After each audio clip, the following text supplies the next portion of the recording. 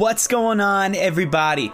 Welcome to the Oasis Podcast. Oasis is the college and young adult ministry at Park West Church in Knoxville, Tennessee. Come hang out with us if you're ever in the area on a Thursday night. We'd love to meet you face to face. If you don't already, make sure you follow us on social media at Oasis PWC to stay updated with everything going on here with the Oasis family. Thank you so much for joining us for this week's message. Let's jump in. I'm so glad that you're here. One more time, turn to your neighbor and say, woo! All right, I'm going to jump into the Word tonight. If you have your Bibles with you, turn to the Gospel of John, chapter 9. John, chapter 9, as I said earlier, make sure you come back next week for our relationship series. I'm not joking when I say it's one of my favorite things that we do. You're going to get some healthy, just biblical principles for healthy relationships. You're also going to get maybe to hear from some other voices. I love to bring in some married folk that have been doing this for a little while to hear their insight. But we're going to talk about what healthy boundaries look like. Listen, it really is God's will for you to have good friendships and a good dating friendship layout. And man, it's going to be good. You don't want to miss it. When are we doing that? When do we start that? Anybody? Pretty soon. Yeah, next week. Oh, pretty soon. The Gospel of John chapter 9. Are we there? All right. John chapter 9. I'm going to start in verse 1. It says, as he went along, this is Jesus, as Jesus went along, he saw a man blind from birth. His disciples asked him, Rabbi, who sinned, this man or his parents, that he was born blind? Neither this man nor his parents sinned, Jesus said. But this happened so that the works of God might be displayed in him. As long as it is day, we must do the works of him who sent me. Night is coming when no one can work. And while I am in the world, I am the light of the world. This is where it gets good. Are you ready?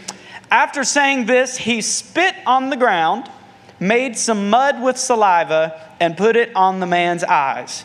Go, he said, wash in the pool of Siloam. And this word means sent. So the man went and washed and came home seeing.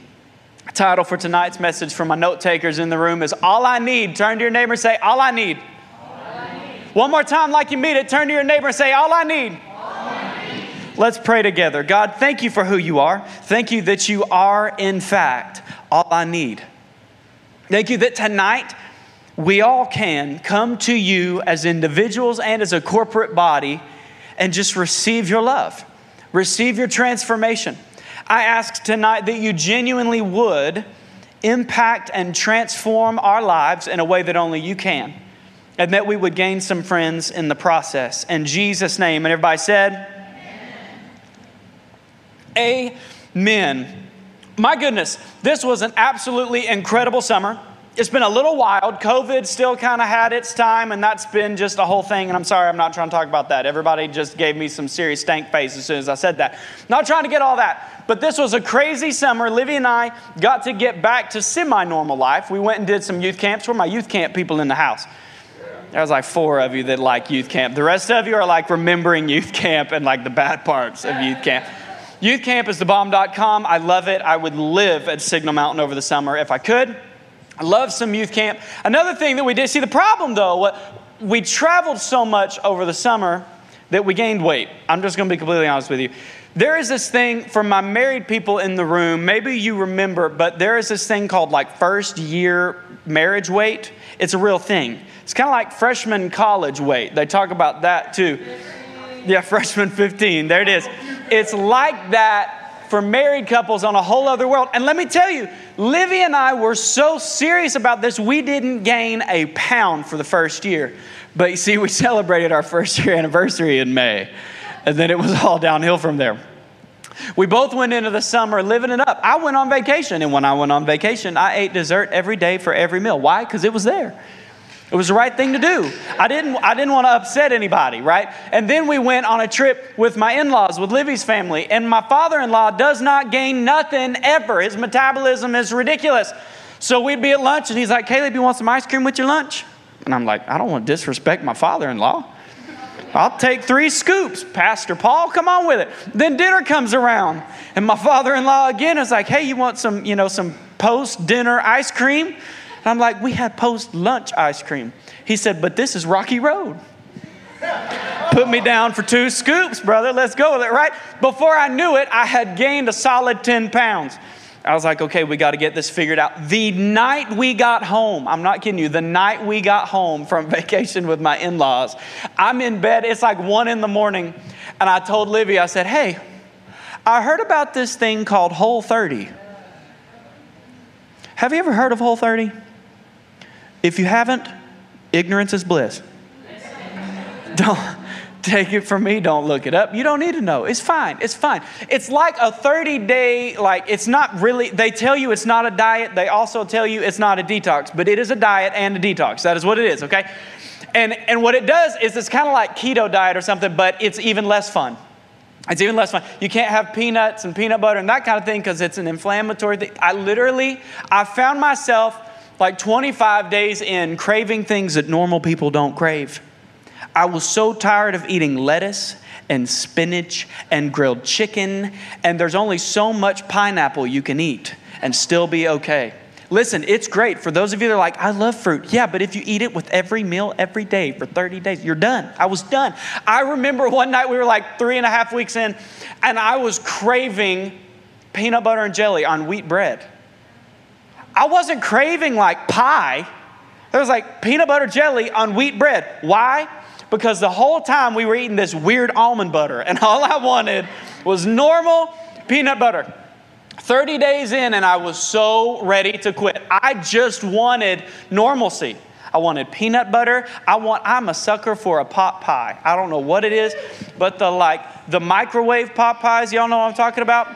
I wanted that. We're young enough to always have some ramen in the pantry. All right, I was craving ramen. I just wanted normal food. 30 days, and I thought I was going to die. But my 30 days of just wanting normal food pales in comparison to the poor man in this story. This guy was born without being able to see. And you got to understand, in this time, the context for that is huge. Illness, and we'll get into this in a minute, but any illness in general, everybody was terrified of. So this man has been born into a culture that doesn't know how to handle him. His everyday life, his social standing, just looking at the people around him, everything is different. What's crazy is we don't know the guy's exact age, but where we opened up with this passage of Scripture, the Bible says that as Jesus was walking, he saw a man sitting there, right? Not a boy, not a teenager, a man. How many years has this guy spent unable to just live the quote-unquote normal life? My goodness, he's never seen the beauty of fall leaves changing, which is come and praise God. By the way, for those of you that care, UT was up by a couple touchdowns a minute ago when I looked at the score. Praise God. Try not to spoiler alert. This poor guy has never played catch with his friends. Simple little things that we so often take for granted. 30 days of me longing just to eat a peanut butter and jelly sandwich really can't compare to what this poor guy has been through. Jesus walks up and he sees this man sitting and begging on the streets, and he starts a conversation with him. And this is where the story, it makes for one of the most famous stories in Scripture, because Jesus spits in the dirt and rubs spit mud on this poor man's eyes. And I want to point something out. There's a lot of places in Scripture where it doesn't give the full story of what's happened here, but there's no conversation according to this. I have to believe that Jesus walks up and introduces himself to this poor blind guy, because the story would have been hysterical if he didn't. Because he couldn't see him coming. Not trying to be that way. And Jesus just smack with spit mud. It's not getting any better, guys. I really am the pastor. I can't imagine what it must have been like. Again, even for the disciples, right? You're watching from the side. You're like, what's Jesus going to... Can you imagine? Can you imagine? He tells the man, go wash in the pool of Siloam. The dude goes and washes and is healed. His whole life, He's never seen the person in front of him in the conversation. He's never seen the dirt that he walks in. And for the first time ever, he gets a taste of normal life in the most unorthodox way. If you're a note taker in the room, the first thing I want you to take note of is that Jesus went to this guy. He didn't even have to go looking for Jesus. That's crazy. And again, I hate to lean into the blindness issue here, but the guy couldn't have even gone to find Jesus. There may be people around you that don't even know what they need. In this story, it's literal blindness, but so often around us in our own lives and in the lives of your friends, your family, your coworkers, your teachers, your peers, they literally don't even know what they need to be looking for. They can't see it. But my goodness, you realize that Jesus walks right up to this guy and just puts spit mud all over his face. The most unorthodox way. Jesus steps into this man's life and uses the strangest methods to heal him. Again, for my note takers in the room, the second thing you can write down is don't underestimate Jesus' ability to heal in any situation. I'm not ignorant. I'm not old. I'm also not super young. I've lived through some stuff, okay? And I know what it looks like to have moments where you pray for radical healing and it happens. I also know what it looks like to pray for radical healing and it not be immediate. And it is so easy to just be real for a minute. It is so easy to lose hope and to lose faith when you've been praying about this thing for a minute. This poor man was born blind, to the point that the disciples want to understand why this happened. Did he sin? Did his family sin? How did he get caught up in this whole thing? Do not underestimate Jesus' ability to heal in any situation, regardless of how many times you've prayed and what it's looked like. And along with that, do not put Jesus in a box for how to heal you. If there's anything that we can take from this story, it's that Jesus can heal you however he chooses to heal you, even with spit mud. That sounds so silly and it's playful, and I get it, but my God can do whatever he wants to do. He's that good. He can step into any situation. There are some of us, man, let me be really over practical. There are some of us that will pray and pray and pray and pray for freedom from a pornography addiction, but you refuse to delete the apps that you keep going to look at it. And I know because I've been there. I've been there. There are some of us that have been through legitimate pain and suffering and issues, and the PTSD and the struggle and the anxiety and the depression is real. It's real. But we refuse to talk to a counselor that could help. Because there are times that you get in this altar and you pray and Jesus heals immediately. There are also times when God intentionally has put somebody in your path to bring that healing. So we do both. In a little bit, we'll be right down here and I will pray with you and believe that Jesus can heal you because he can. And in one moment, just like this man that was born blind, Jesus can come through here and heal everybody in the room, and I believe he's going to. But don't underestimate his abilities to heal you however he chooses to heal you. This man was born into an unfair position. He's dealt an awful hand that messes with his everyday life, his daily physical life, his literal perspective on life. But Jesus just shows up, walks into his life. God himself became flesh. And Jesus walks up to this guy out of nowhere and changes his entire life just because he loves him. And it may sound like a cliche thing for a pastor to ask, but do you believe that he loves you that way? That like he did for this man, that he would just roll up and heal you. Just because he loves you.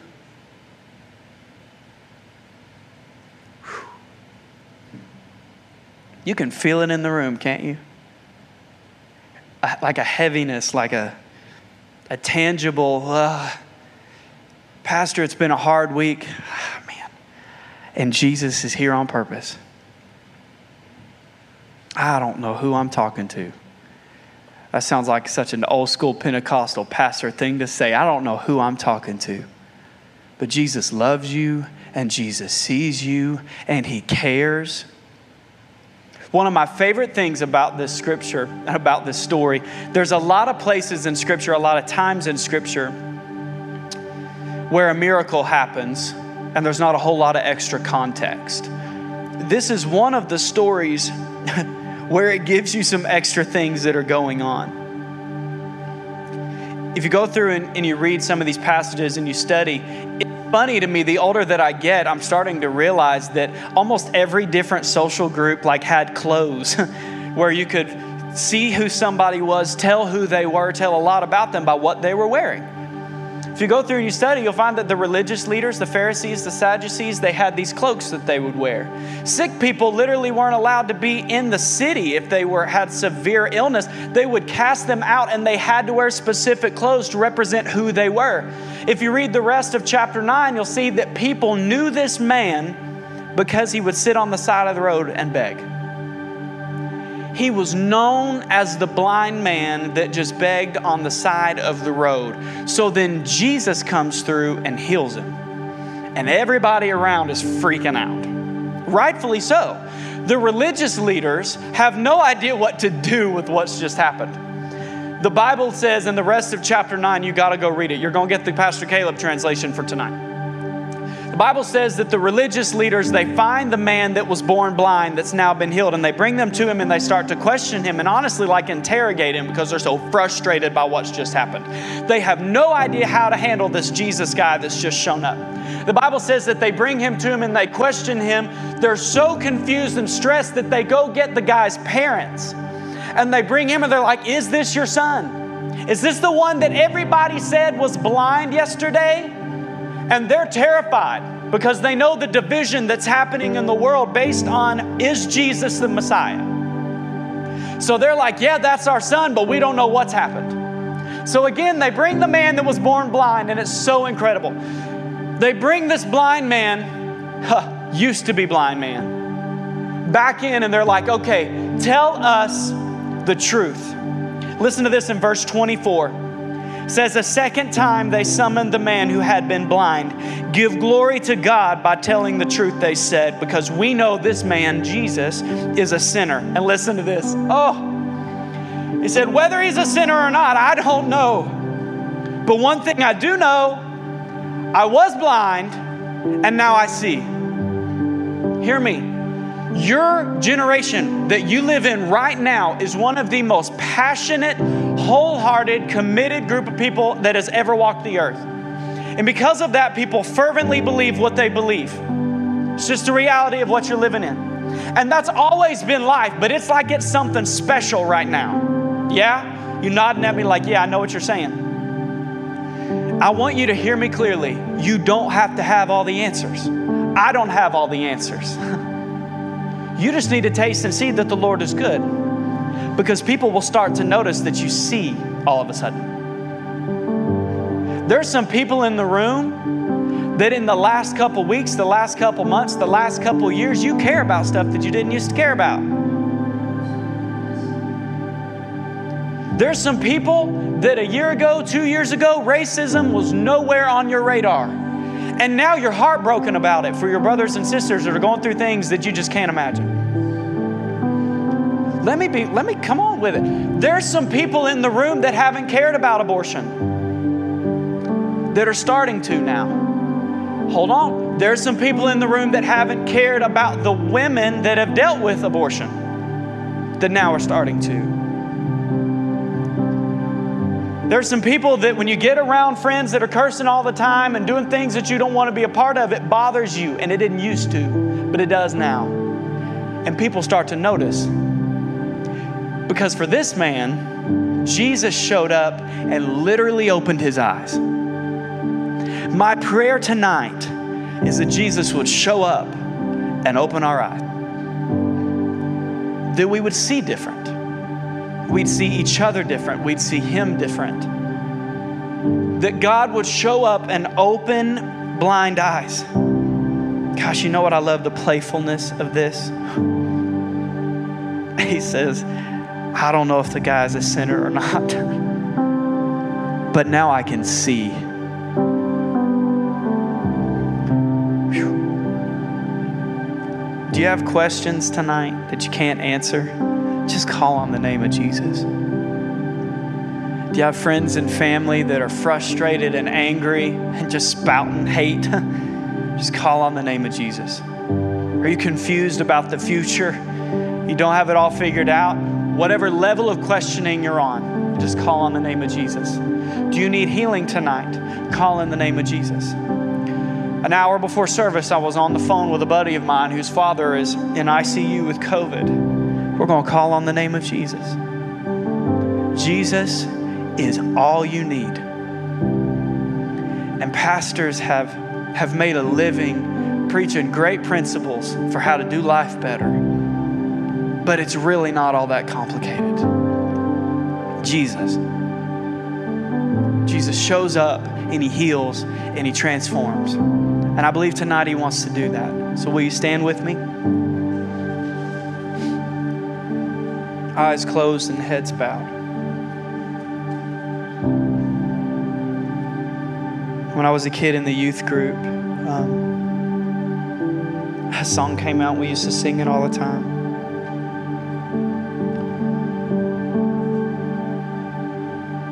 It says, there's no way out except through a miracle.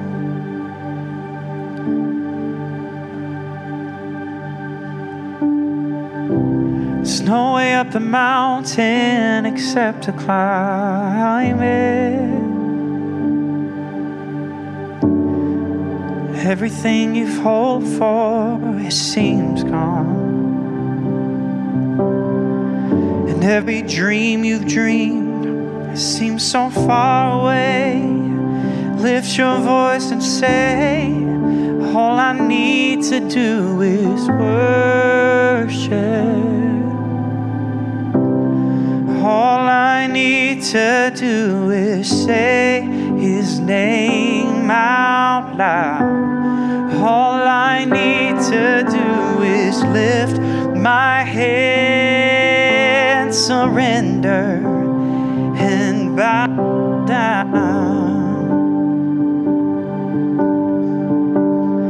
All I need to do is find him. All I need to do is let his presence fall. All I need to do is worship. Worship the Lord. With nobody looking around, if you're in the room tonight and you say, Caleb, I'm struggling. I'm tired. I'm anxious. I'm physically sick. I'm overwhelmed. Life is just not working right now. And I need a touch from Jesus. Would you throw a hand up for me? Yeah. Amen, amen, amen. If you're in the room tonight and you'd say, Pastor Caleb, I don't even know that I've ever called on the name of Jesus, or I have gone far from him, and I'm afraid that if I call to him tonight, I don't even know if he'll answer. So I want to give my life back to Jesus, or to Jesus for the first time. If that's you, will you throw a hand up for me? Praise God, praise God. Amen. Jesus, we need a touch from you tonight.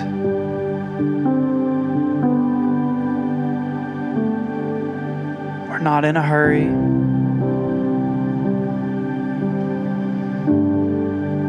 So Holy Spirit, please be here. And we know that you're always here, but manifest your presence here. that the heavy burden would be lifted. You said that your yoke is easy, your burden is light. So we trade tonight. The junk we've been carrying, the mess we've been dealing with, we give it to you tonight. I want to invite our prayer team members to come down to the altar for a minute. In a second, we're gonna have us a Nerf war, and we're gonna live it up. But this is why we're here. So if you were one of the 10 or 15 that said, Pastor, I'm struggling, I need a touch from Jesus tonight, I want to encourage you to come down to the altar. We'd love to pray with you. If you don't want anybody to pray with you, lift your hands where you are. Give it to Jesus. Don't underestimate His ability to heal you regardless of the situation, regardless of how many times you've prayed. Lord Jesus, we give you however long you want. And we ask that you'll bring healing over the house tonight. So I ask for boldness for every hurting heart in the room to just run after you. In Jesus' name.